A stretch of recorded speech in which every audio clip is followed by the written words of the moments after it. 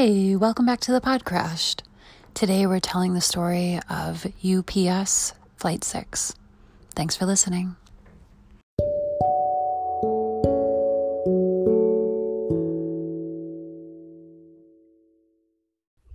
Buckle up. Yeah. Hi, Mariah. Hi, Casey. We have a particularly tough story to tell today. Do you remember 5 years ago, 6 years ago, whatever, when I listened to the Cracked podcast and then the My Favorite Murder girls were on it, and then I told you about My Favorite Murder, and then we both listened to My Favorite Murder for a while, and then there was the Albert Fish episode, and my heart shut down forever. Yeah. Did you ever listen to that episode? I'm sure I've listened to it. I don't remember it per se.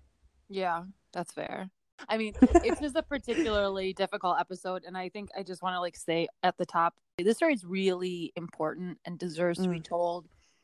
And as you know, I was trying to find shorter stories to tell for mini episodes because we want to make all of you happy. I thought that this story was relatively straightforward, and there's details in here that I just don't want to leave out. It's worth telling, so Right. But just as a heads up to everybody listening, I think different stories are going to affect people differently. So maybe I'm being selfish to think that this one, or silly to think that this one would bother everybody as much as it bugged me. I think it's the least selfish thing. I don't know. I can't tell. But that's how I perceive it anyways. And I've been told that I represent the audience. So you do represent the audience. We do not feel like this is selfish. We appreciate the trigger warning. Thank you, audience. Thank you. The story we're telling today is UPS Flight 6. So UPS, package people, right? Cargo planes. Yeah. And this... UPS Flight 6 is a beautiful 747 traveling from Dubai to Cologne, Germany. The flight takes place on September 3rd, 2010. So really not long ago. Maybe to some of our listeners, it was a long time ago. Just so you know, it wasn't. It literally feels like yesterday. Yeah, exactly. I have clothes that I still wear from 2010. So yeah, easily. Yeah. For all of our beloved aviation junkies, it's a 747-44AF. So it's 747AF, but it's a cargo plane, right? So the design is different. 747s are unique in the cargo world because the nose can open up. So something that's a really long piece, like military equipment and stuff like that, where you have something that's really super big and long. The only other way to ship something huge and long is on a boat. So you get a boat or a 747, and the whole head can kind of pop up, and you can slide something big down the whole body of the 747. Right. So they still make 747s for that reason, because they're uniquely awesome, queen of the sky, greatest plane ever made. But this is a new 747 at the time. It was 3 years old.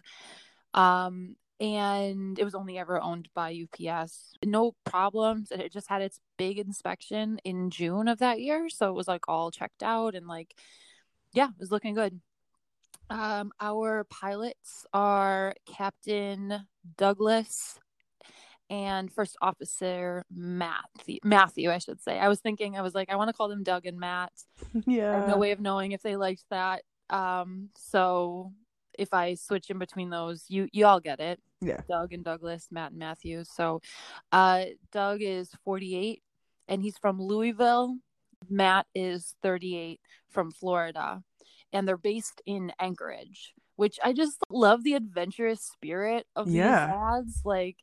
They're from the South, and they are pilots, and they do the whole cargo game, and you definitely go everywhere. You'll actually go everywhere, right? All kinds of wild, faraway places. And I don't know, and then getting based in Anchorage, that's right. I just love the adventurous life that I wonder, how does that work though? They have to fly to Anchorage and then fly the plane from Anchorage?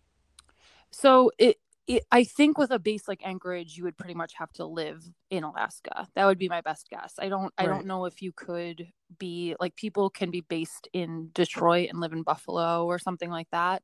I think it'd be really tricky to live anywhere besides Anchorage if you're Right. based in Anchorage. Gotcha.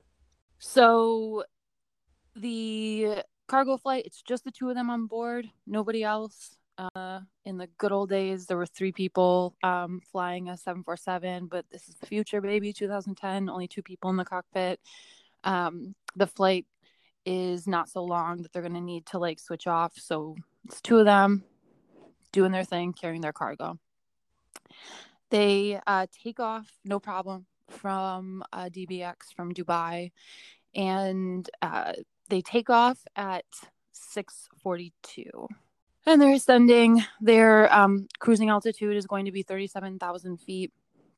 As they're ascending, 5 minutes into their ascent, their Pac 1 error message goes off. And Pac 1, the packs, there's three packs on board a 747, and the packs are essentially what controls the oxygen flow and like the pressurization. And I think there's this idea out there that once you're like locked into the plane, only like the air that's on board the plane, like that's all the air. When you land, like it's a balloon, right? Mm-hmm. Like you start with that air, and then you don't get any fresh air until they open the doors. That's actually not true.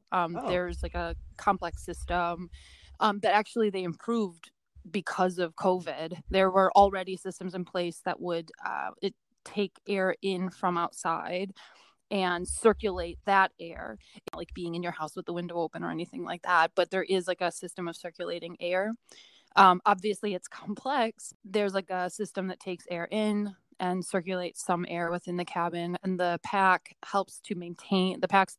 Somebody tell me if I misunderstood this, of course, but my understanding is that the packs like kind of regulate the airflow, the oxygen, the pressurization, kind of keep all of that stuff, because on a cargo plane, the only pressurized portion, or the only portion that will always be pressurized, would be the flight deck, right? So the rest of the plane is usually going to be unpressurized unless you're transporting horses or something, you know what I mean? Something alive that needs to be pressurized.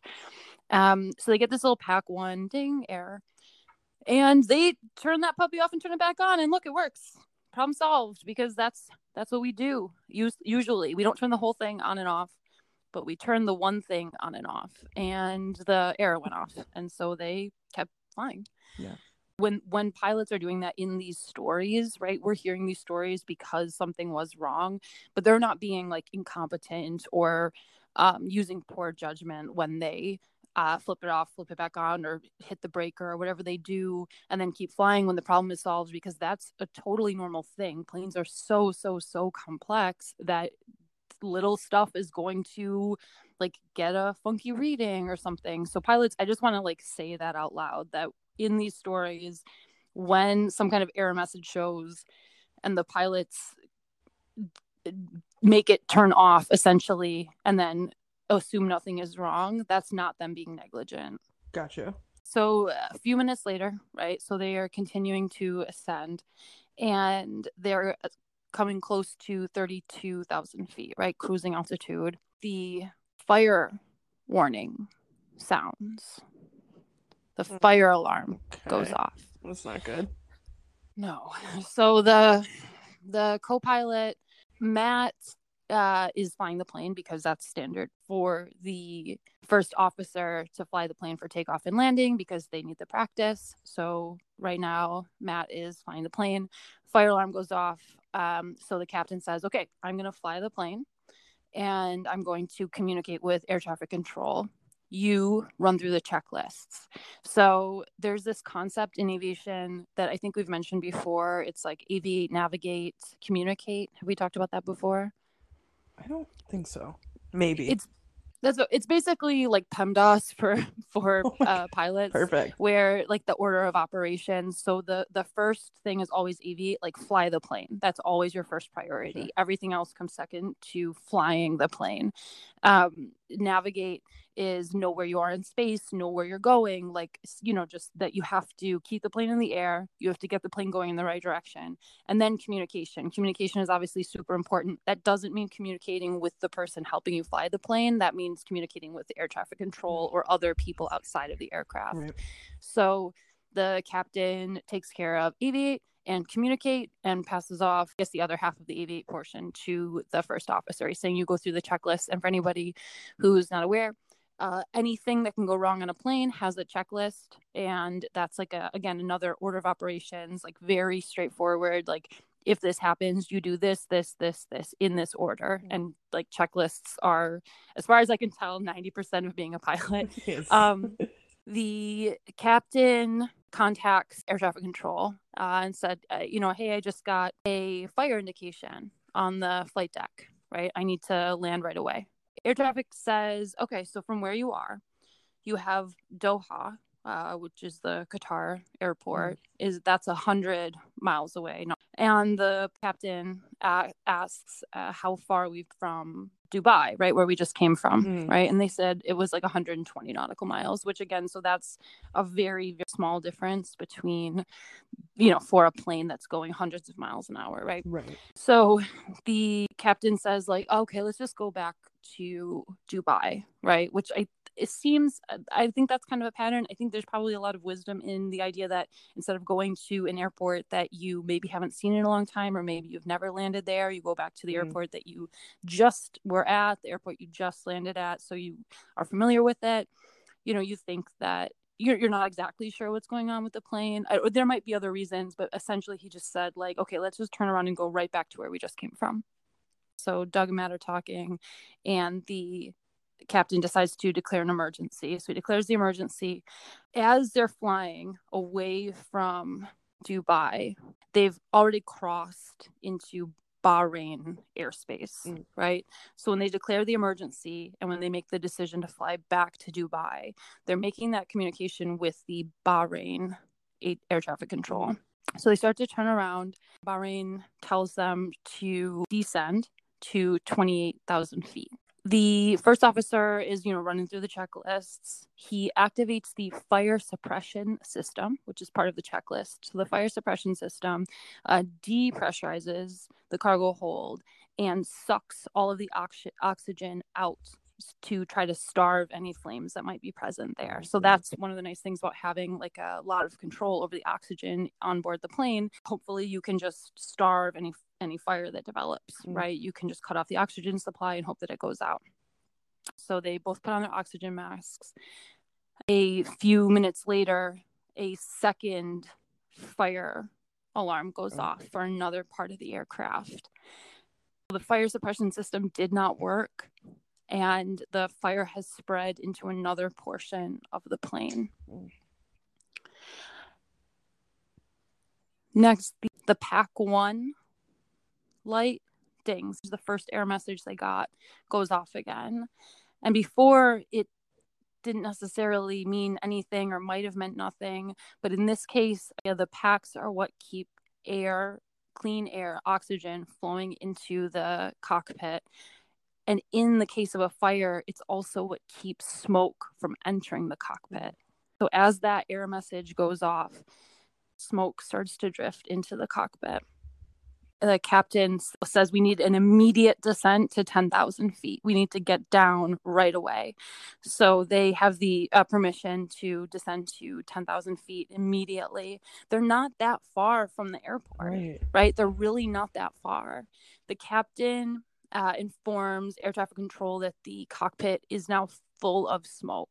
As the cockpit fills with smoke, anybody who's ever had the misfortune of being in an environment where there was a ton of smoke, you can't see. So they can breathe because they have the oxygen masks on, but they're losing their ability to see. They have goggles, is my understanding, but kind of just like your basic goggles. So probably some smoke is getting into their eyes, just like the irritation that comes along with being around smoke, but it's not as blinding as the thick smoke in the cabin is, right? The captain, they're at 10,000 feet now, and the captain disengages the autopilot so that he can fly the plane manually to bring it in and land it. As soon as he disengages the autopilot, he realizes that he has no elevator control. And the elevator controls are what control the pitch of the plane, basically what control which direction the nose is pointing, up or down. So as soon as he turns off the autopilot, the plane starts to pitch wildly, right? So they realize they don't have any control of the elevators, and they cannot control the pitch of the plane, which the aircraft, that was one of the first stories we ever did. That's essentially impossible, especially on a 747, which doesn't have a third engine on the tail, right, where you can get some pitch control. 747 just has the engines on each wing. So without pitch control, the plane is totally impossible to fly and definitely impossible to land. Fire had destroyed all of the control cables going to the elevators, but the captain manages to turn the autopilot back on, which all by itself, he had to do that from muscle memory. They cannot see the flight controls. So he managed to turn the autopilot back on. And for whatever reason, the autopilot still was able to control the elevators. Oh, wow. So as soon as he turned on the autopilot, the plane leveled out and continued to fly in the direction where they were going. The captain asks the first officer, so Doug asks Matt, can you see anything? And Matt says, no, I can't see anything anywhere. They fly like this, level, blind, on autopilot, moving in the right direction for several minutes. Oh, my God. As they are flying closer to Dubai, they are not going to be able to see. They cannot see out. They cannot see out the windows. They can't see out the windshield or whatever. They can't see their flight controls. They're essentially totally blind, flying from muscle memory. They're connected to the Bahrain air traffic control. They cannot change that because they can't find the correct frequency. So they have to keep talking to Bahrain, but they're going to leave the range of the Bahrain radios. So as they're flying in, right, they don't know what's going to work and what's not going to work. So they can't see to fly the plane, right? They can't see to land the plane. They can't see their instruments to land the version of blind that pilots sometimes have to. So they need their ILS system to work, but they have no way of knowing if it will. And the ILS system is a system that will land a plane on its own. So as they're trying to figure out what to do and the exact heading that they need to get on, right? Because they don't know if they're in the exact space. They don't know exactly where they are in space. They call Bahrain and say okay, well, we need runway 12L, just whatever. They need this specific runway. The captain's pretty sure that they're lined up for it.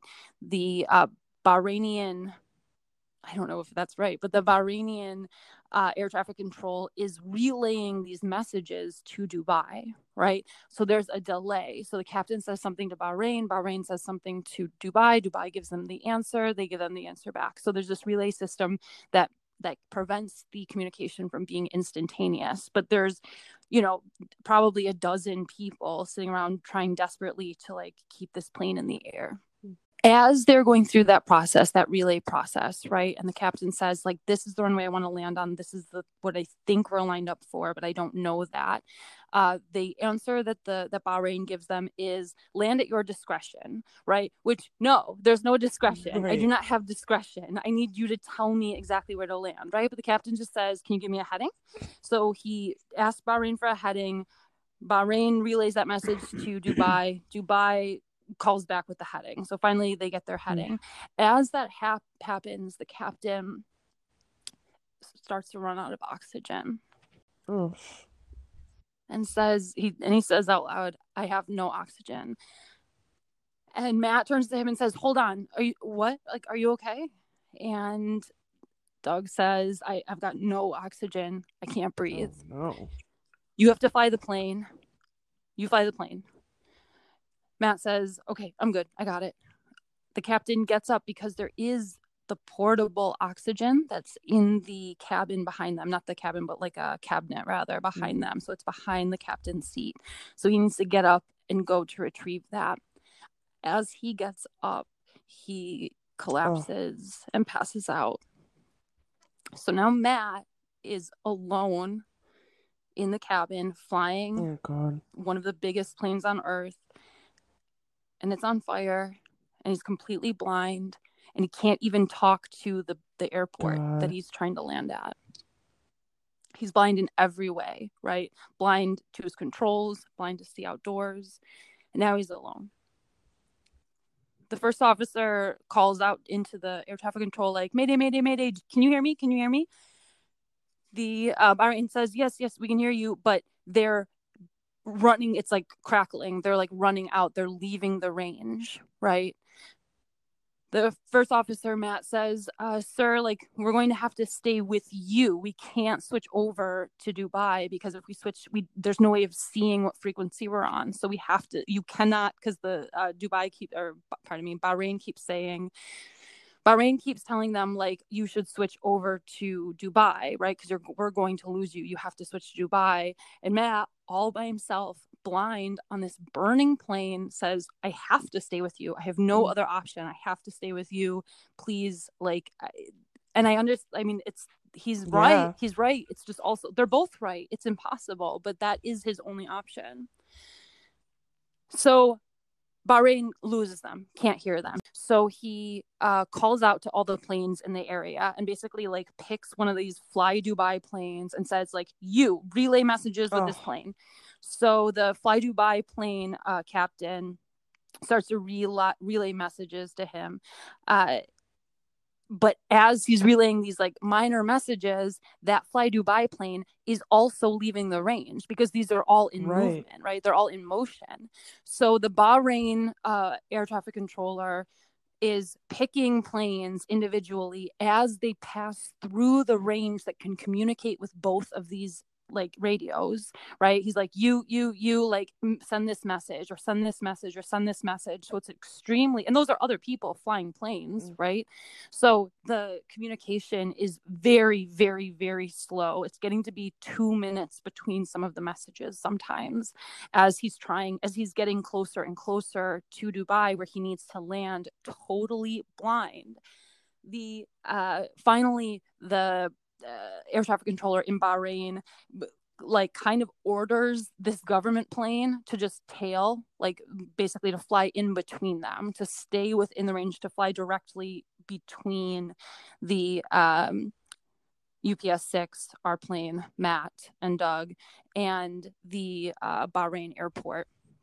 So as this is happening, so they're flying, the government plane is flying behind and between the two radios. They have something that's at least going to be consistent, right? Something where the plane, it's the third plane, the relay, isn't going to leave the range. They're 10 minutes away from Dubai. 10 minutes away from Dubai. The first officer calls into to the government plane, so the government plane can ask Bahrain, so Bahrain can ask Dubai, so Dubai can send the message back through that relay. He says, okay, I need speed, I need heading, I need altitude, like I need all of this information. I have none of it on board the plane, and I need to land within the next 10 minutes. The answer he gets is, you are cleared for landing. God. And I know that's, again, not because people don't want to help him, but because of the insanity of this extremely, extremely difficult relay system. They are running out of time. The first officer decides that he's just going to turn on the ILS. Matt decides that he's just going to turn on the ILS system and hope that he's close enough to pick up the frequencies. So the ILS system directly communicates with these sensors that are posted all around the airport, right? And those sensors are send information between the plane and the airport, all electronically, that help the plane land without pilot having to do anything, right? So he hopes that he's close enough, or he hopes he's in the right spot, because again, he does not know how high he is, he does not know where he is in space, and he cannot see. So he flips on the ILS and it connects, to everything except the information that would provide him with his glide slope, meaning that he doesn't have altitude or speed information. So he's lined up with the airport. He's lined up with the runway, but his plane is not able to tell how high he is or how fast he is. So going back to that idea, if you go too slow, you fall out of the sky, or you don't quite make it to the runway. And if you go too fast, you won't be able to land, right? If the plane is going too fast, then you have too much lift and you're not able to actually put the plane down. So Matt's going for it. He decides he's going to go for it. He tries to drop the landing gear, and the landing gear doesn't drop. So he's right there. He calls out to air traffic control that his landing gear didn't drop. This slow relay starts to hop back and forth. And as that's happening, he's flying over the runway. No. He's directly lined up with it, but he's overflying it by a couple thousand feet. So as he's overflying it, the message he gets is, can you make a 360-degree turn, like a go around? Can you come back around and try to land? And he says, no, I can't. I physically can't. The cabin is getting hotter and hotter. And again, he's totally blind. The government plane says, wait, this airport is only 10 miles away to your left. There's a different airport. Turn left and you'll get your next chance, right?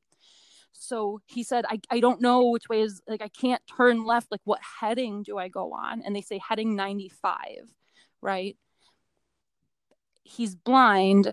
He tries to type in 95, and instead he types in 195, which turns him in the opposite direction. So he needs to turn left. He turns right. He realizes that's wrong, right? He knows that 95 is going to be to the left and that his plane is turning right. So he decides to disengage the autopilot to try to correct the turn. As he disengages the autopilot, the elevators fail and the plane pitches down and finally crashes into an airfield, and both pilots died. Oh.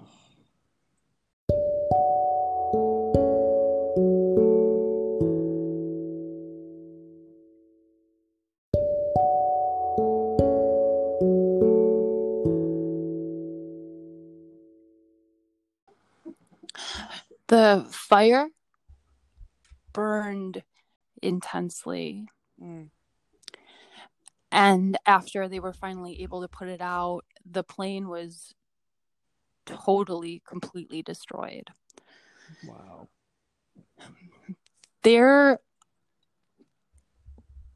I'll say it like this. So it took 3 years to put out the report as to the cause of the crash. Jeez. But a couple months after the crash, the FAA said, hey, what were you carrying on that cargo flight, UPS? Oh, shit. 81,000 lithium batteries. Are you kidding me? 81,000 lithium batteries, as well as other combustible materials, whatever those were. So the fire burned so intensely and totally destroyed the entire plane and everything in it.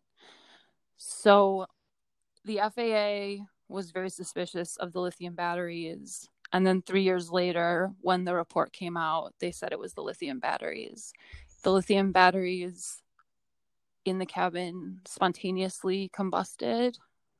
And lithium, so if you set a lithium battery on fire, you will be burned horribly, but you'll also, if you do that and then you drop it in a bucket of water, it will burn underwater. Lithium batteries burn at an insane, intense, I don't know how any of it works, but it's an extreme, flammable, toxic, hazardous material. And it was just because they were all together that it had started? Well, so that's in 2010 or maybe in early 2011. Maybe you might remember the messaging, like if you went on a plane, they would tell you to make sure that you did not put any lithium batteries in the cargo, right? Because it's not a pressurized cabin. And do you remember the hoverboards that were catching fire on planes for a while? Oh my God, yeah. Yeah, those are lithium batteries, right? So something about the pressurization or just the nature of flying.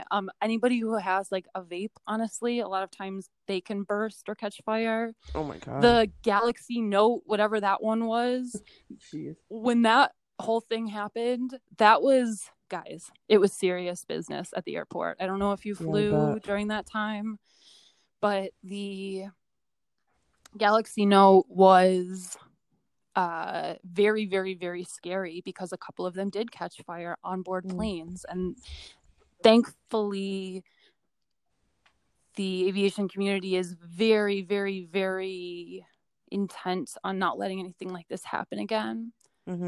But so what, like, have they never flown, not like the pilots obviously, but have they never flown with lithium batteries before like that? Like, no, it's like everything else, I guess, right? So you can probably do it 100 times and nothing will happen. Like most of the Galaxy Notes didn't explode. Most things, like you can do it 100 times and nothing will happen. It's like the how you have to have your plane in airport mode or airplane mode. Yeah. There was exactly one time in history where the connection that, or the whatever the thing that a computer or phone was putting out interfered with the communication, with the radios, right, and all of the communication that planes need to do. One time, one man's device did that. And I think that was in like 2002 or 2003. And they were like, nope. Never again. Right. Never again. And people say all the time, like, oh, I never put my phone in airport. I never put my God. I never put my phone in airplane mode. Right. And it's like, yeah, that's, I mean, bad on you for not listening to the crew instructions. But like, most of the time nothing will happen. But sometimes something like this happens. God. That is awful. And like the fact that it lasted so long, they held on for so long. Like so friggin' long. And like they tried so hard, like all of those different planes relaying the messages. That relay race is terrible, right? It's terrible that happened. But like he flew that plane blind for like 25 minutes. It was like the whole thing from the first fire warning to the end was 27 minutes. And the smoke started to enter the cabin only a couple minutes after that alarm went off. So they were totally, completely blind. Like I just have that image. I can't. It's like being in a dark. So frustrating. So frustrating. Like being in a dark like closet where you can't see anything. Yeah. And then to have your captain. Like I know. And like what, like we'll never know what happened to his oxygen mask. Like why did he run out of air? And like, can you imagine being the captain and like he was staying with it? Like they both stayed so in it. Yeah. Like they were going to land that plane. Yeah. They were freaking positive they were going to land that plane. They tried so hard, and just I will never know, like, again, what happened to Captain Doug's oxygen. But I mean, he's 48, right? He's a pilot. He's a professional. Pilots are chosen for temperament and have to like have a ton of physicals to make sure they're physically healthy and all of that. But I just think about in that heightened state, how hard it would be to like, you could be outside with all the air in the world sitting at the beach and feel like you can't breathe, right? Yeah. If you're in this heightened state, or if you're in Mm-hmm. this like horrifying life and death, like betrayal, like your equipment just betraying you over and over, and you know how to land the plane. Like if he could see, they could have landed it. Yeah. Yeah. No problem. Goodness gracious.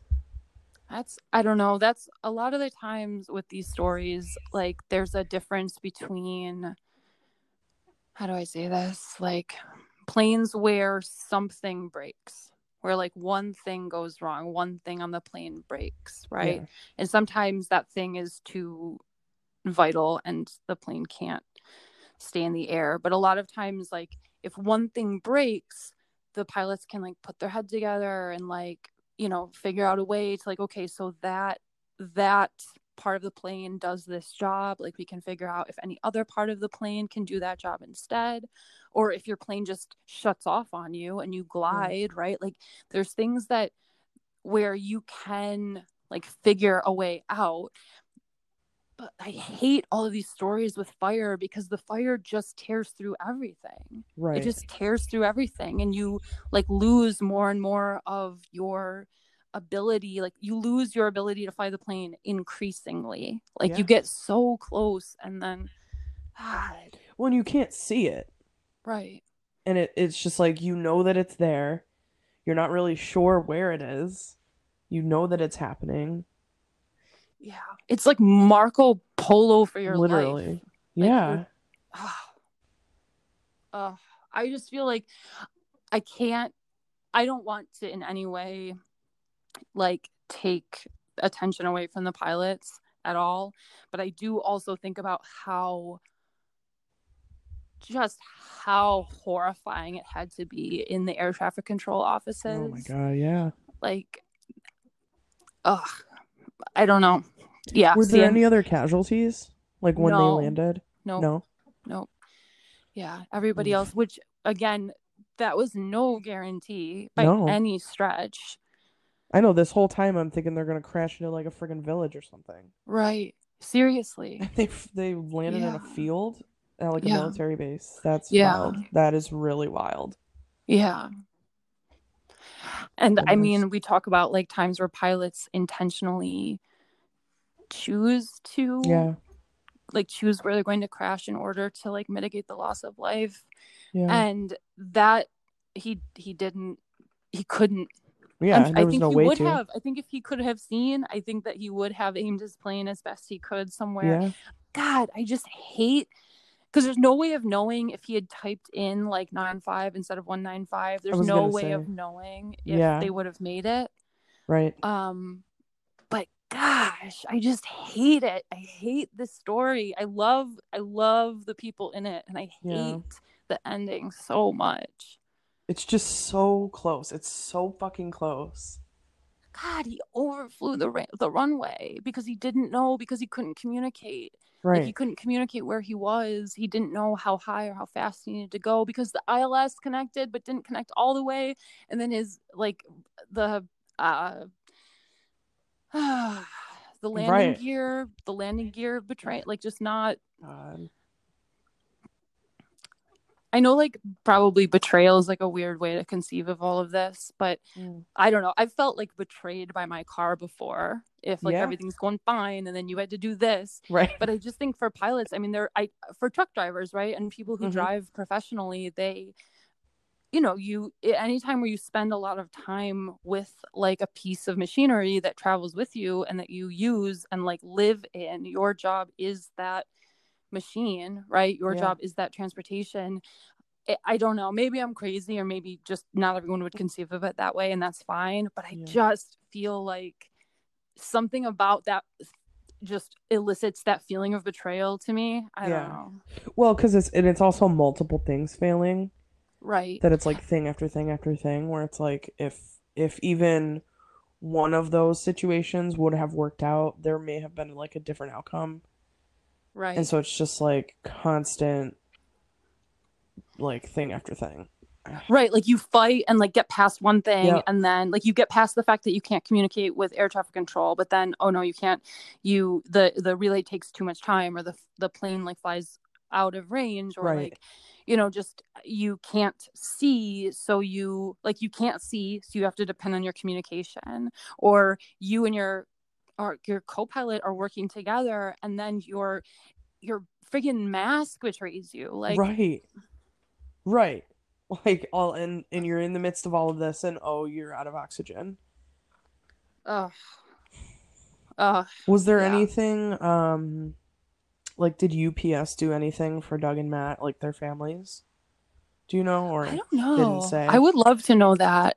I didn't read that, but I would love to know that. Yeah. I know UPS did create, because besides, I mean, the lithium battery thing, the government made new regulations for that. Yeah. And one of the regulations is like these like very special kind of like hazmat containers that they Mm. ship lithium batteries in now, Yeah. or lithium things that have lithium batteries in them, I guess. UPS made a new improved mask that like would hopefully be more substantial or more useful in this case. I truly Yeah. don't know if anybody's like a firefighter, and I truly don't know if there's smoke between you and the thing you need to see. There isn't a mask that can fix that for you, right? Like I don't Right. know. And Well, it's and I not like you wonder can why avoid. his went off and Matt's didn't. Right, Like right. that seems really bizarre. And they never figured that part out, right? Because the plane was trashed. Yeah, there was just no way. If you look at like images of it, it's Gosh. you would never guess, like on seeing the picture, that a plane had ever been there. Wow. Usually there's like, even in horrible crashes that involve fires, usually there's like the tips of the wings, Right, yeah. usually, right? There's just nothing. And that's because lithium batteries burn at such like an intense, inconceivable heat. Jeez. But I would love to know if UPS did something for Doug and Matt, Yeah. because they deserved it like nobody else ever has. And I don't know. God, can you Yeah, imagine? it's Like, just I like don't a know. sad story. It's just a really fucking sad story. Yeah. Right. Because if you keep it only gets sadder the more you think about it. Yeah. Right. Like, God, like, I don't know. They're like, imagine your husband's a pilot for UPS, so you get all the like flight benefits and stuff, and the hours are better or whatever. You have less, usually he has less to worry about because he like doesn't have to deal with passengers, and they don't have a lot of delays Yeah. because they fly overnight and they're not competing for the same airspace. And he's like, maybe I'll go to Anchorage. Like, would that be cool? We could live in Anchorage for a couple of years. And I'd Right. be like, yes, that sounds so cool. Like, let's live in Alaska. That's so different. We can look at bears and mountains and like, God damn it. Right. Fuck. Ah. It's worst case scenario. Yeah. And it's like that idea of I don't know, like expansion and like humans trying to figure out different things and different ways to do things, but like there are human casualties to doing that and it's just like usually the people who are the casualties don't sign up to be like, test runs on this. Not that they were like testing the lithium batteries, but it's like we don't know. We don't really know, do we? If it's going to explode or not, I mean, I actually was thinking about that idea that like friend of the show, Steve, I'll ask him before I actually post this if it's okay to say what he does for a living, Okay. for a day job. But he works he like drives a big truck to drive different like fuel places Right. and deliver it to people's houses and stuff like that. Steve, if I've misrepresented your job, I'm so sorry. But he has like a special certification for like driving hazardous materials, Yeah. right? Yeah. And I hope that comes with some kind of like pay bump, because you're working with something that's dangerous. Yeah. Right? Dangerous in a way that like hauling corn isn't, right? Right. And like, God bless you if you haul corn, but thank God it can't burst. I mean, it won't burn like fuel, Right. So pilots do have a little bit of information about what's on board. They know if there's hazmat on board, but I have no reason to think that I have no knowledge of how much of a say they have in that. I do not think that a UPS pilot is allowed to say, like, I don't know if that's safe. Like, it's not like he can decline it. And I'm gonna drop my phone. But and I don't know if it's even, it's always this way, right? Like, I mean, cars are the best, right? It's so nice that we get to drive places. It's so great that you and I can hop down to DC on a whim, right? But it's also the main thing that kills people our age, right? Yeah. Like it's dangerous. And I don't know what to do with that, because okay, so this happened, and so like the industry responded to it, right, as best they can. Right. And stuff like this will happen again. Yeah. Versions of this will, and yeah, I don't know. Right, because it's like, do we stop doing things altogether? Like, that's obviously not going to happen. No, right. And like, if you don't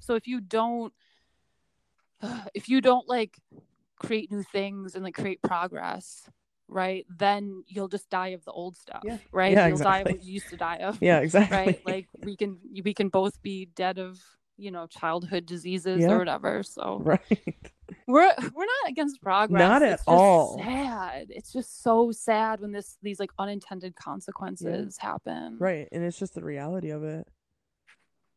And it's more of, I don't know, I think it's more about like focusing on the mortality of everything, like, because it's an overall like overarching purpose to this story, of like morality. And I don't know, it's heavy, it's very heavy, and it's very sad. It's very, very sad, because normally it's like, when we've done these in the past, and even before we started recording, of like many times of telling stories about plane crashes between us, I don't know if I've ever heard one that has lasted, like they were fighting for so long, and that's like the hardest part for me to get over, because that's just like, 25-30 minutes of just pure hell. Right. Yeah, one of the flights I've said that like I don't know if I can do, but I want to do because I think it's important, is the Alaskan Airlines flight that all y'all will probably know what I'm talking about. But and that I think that there's something about like where they're kept being like, okay, we can try this, or like, okay, this is working, like we turn the autopilot back on and it worked. And there's a piece that I actually don't know.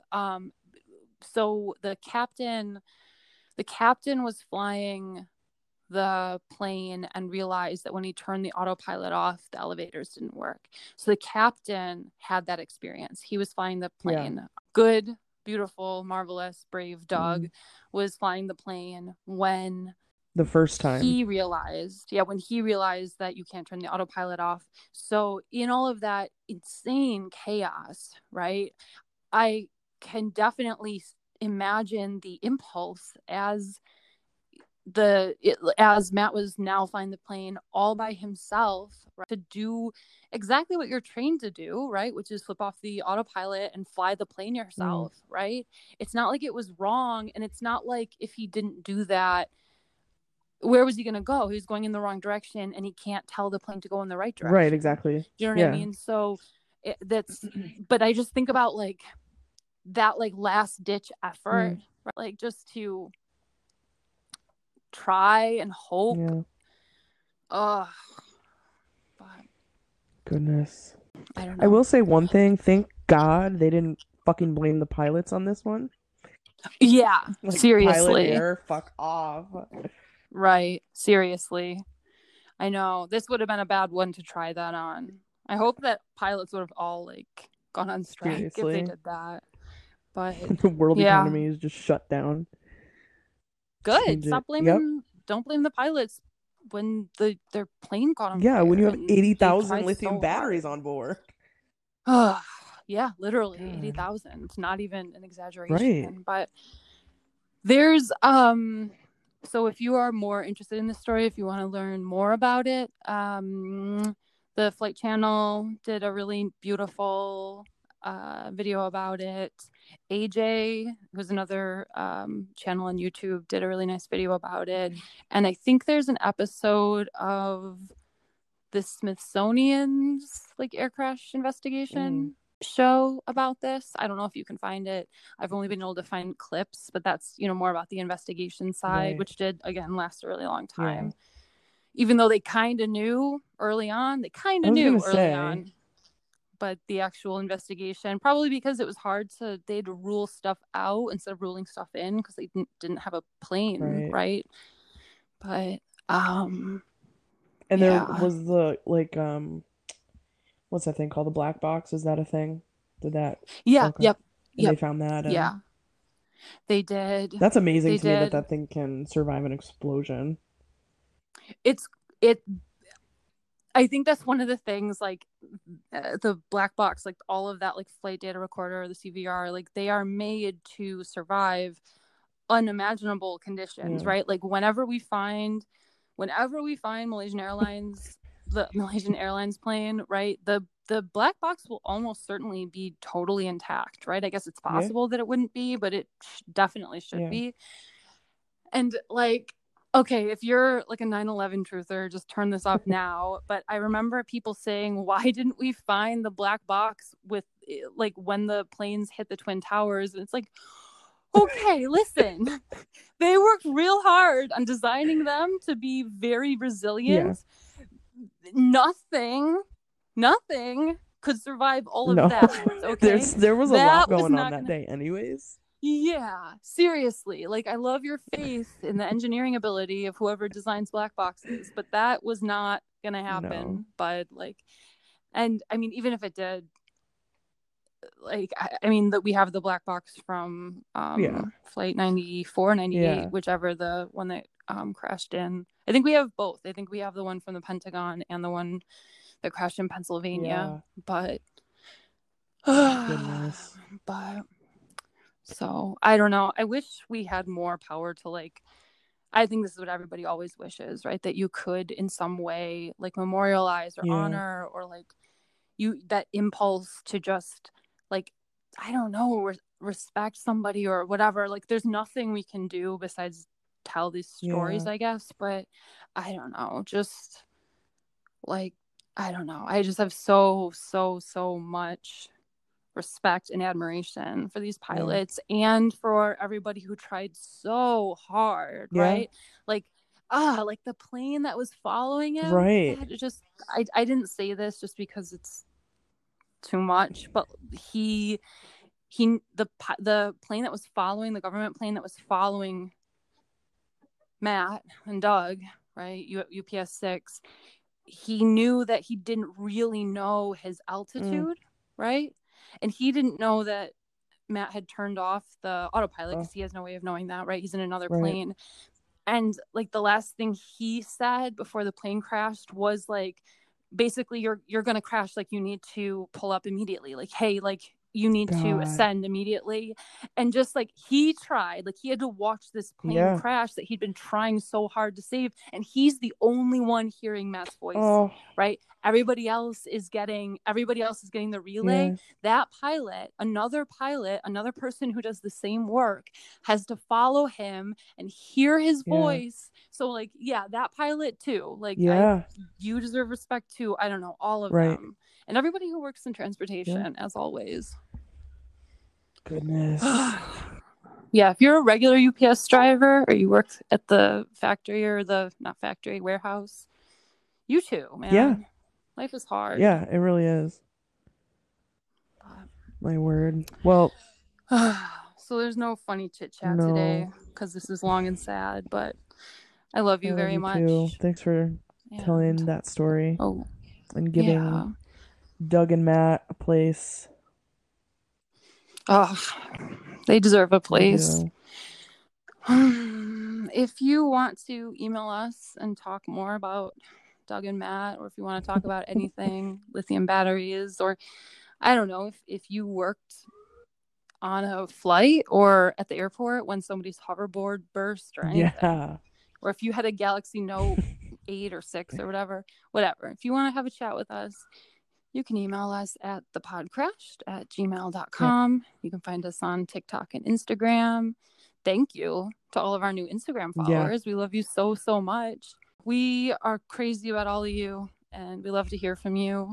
100%. It's too gauche. It feels crass to talk about a promotion in this episode. Yeah. So just email us. Yeah, exactly. And if you enjoy these stories, yeah, tell your friends, right? Like, that's fun. Yeah, absolutely. I know we have a handful of new followers. New listeners, I mean. I guess followers and listeners. So do people I feel like buddies, more friends of the show. So thanks for listening. We do appreciate it. We love it. We talk about it a lot. Talk about it all the time. All the time. Good. We love you. We love you so much, and I love you, Mariah. Casey.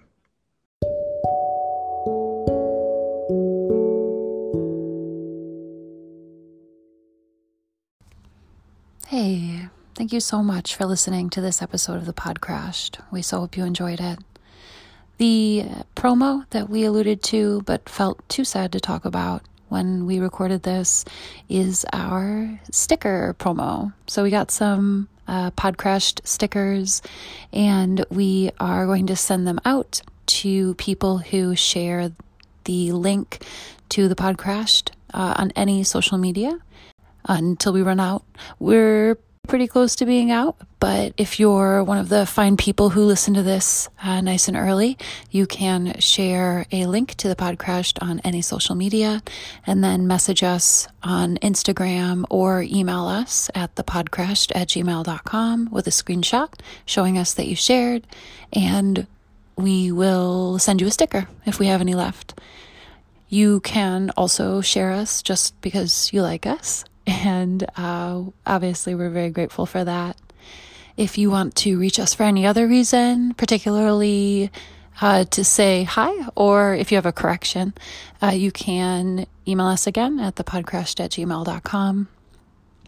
Thank you so, so much for sharing this story with us. We'll look forward to seeing you next week. Bye.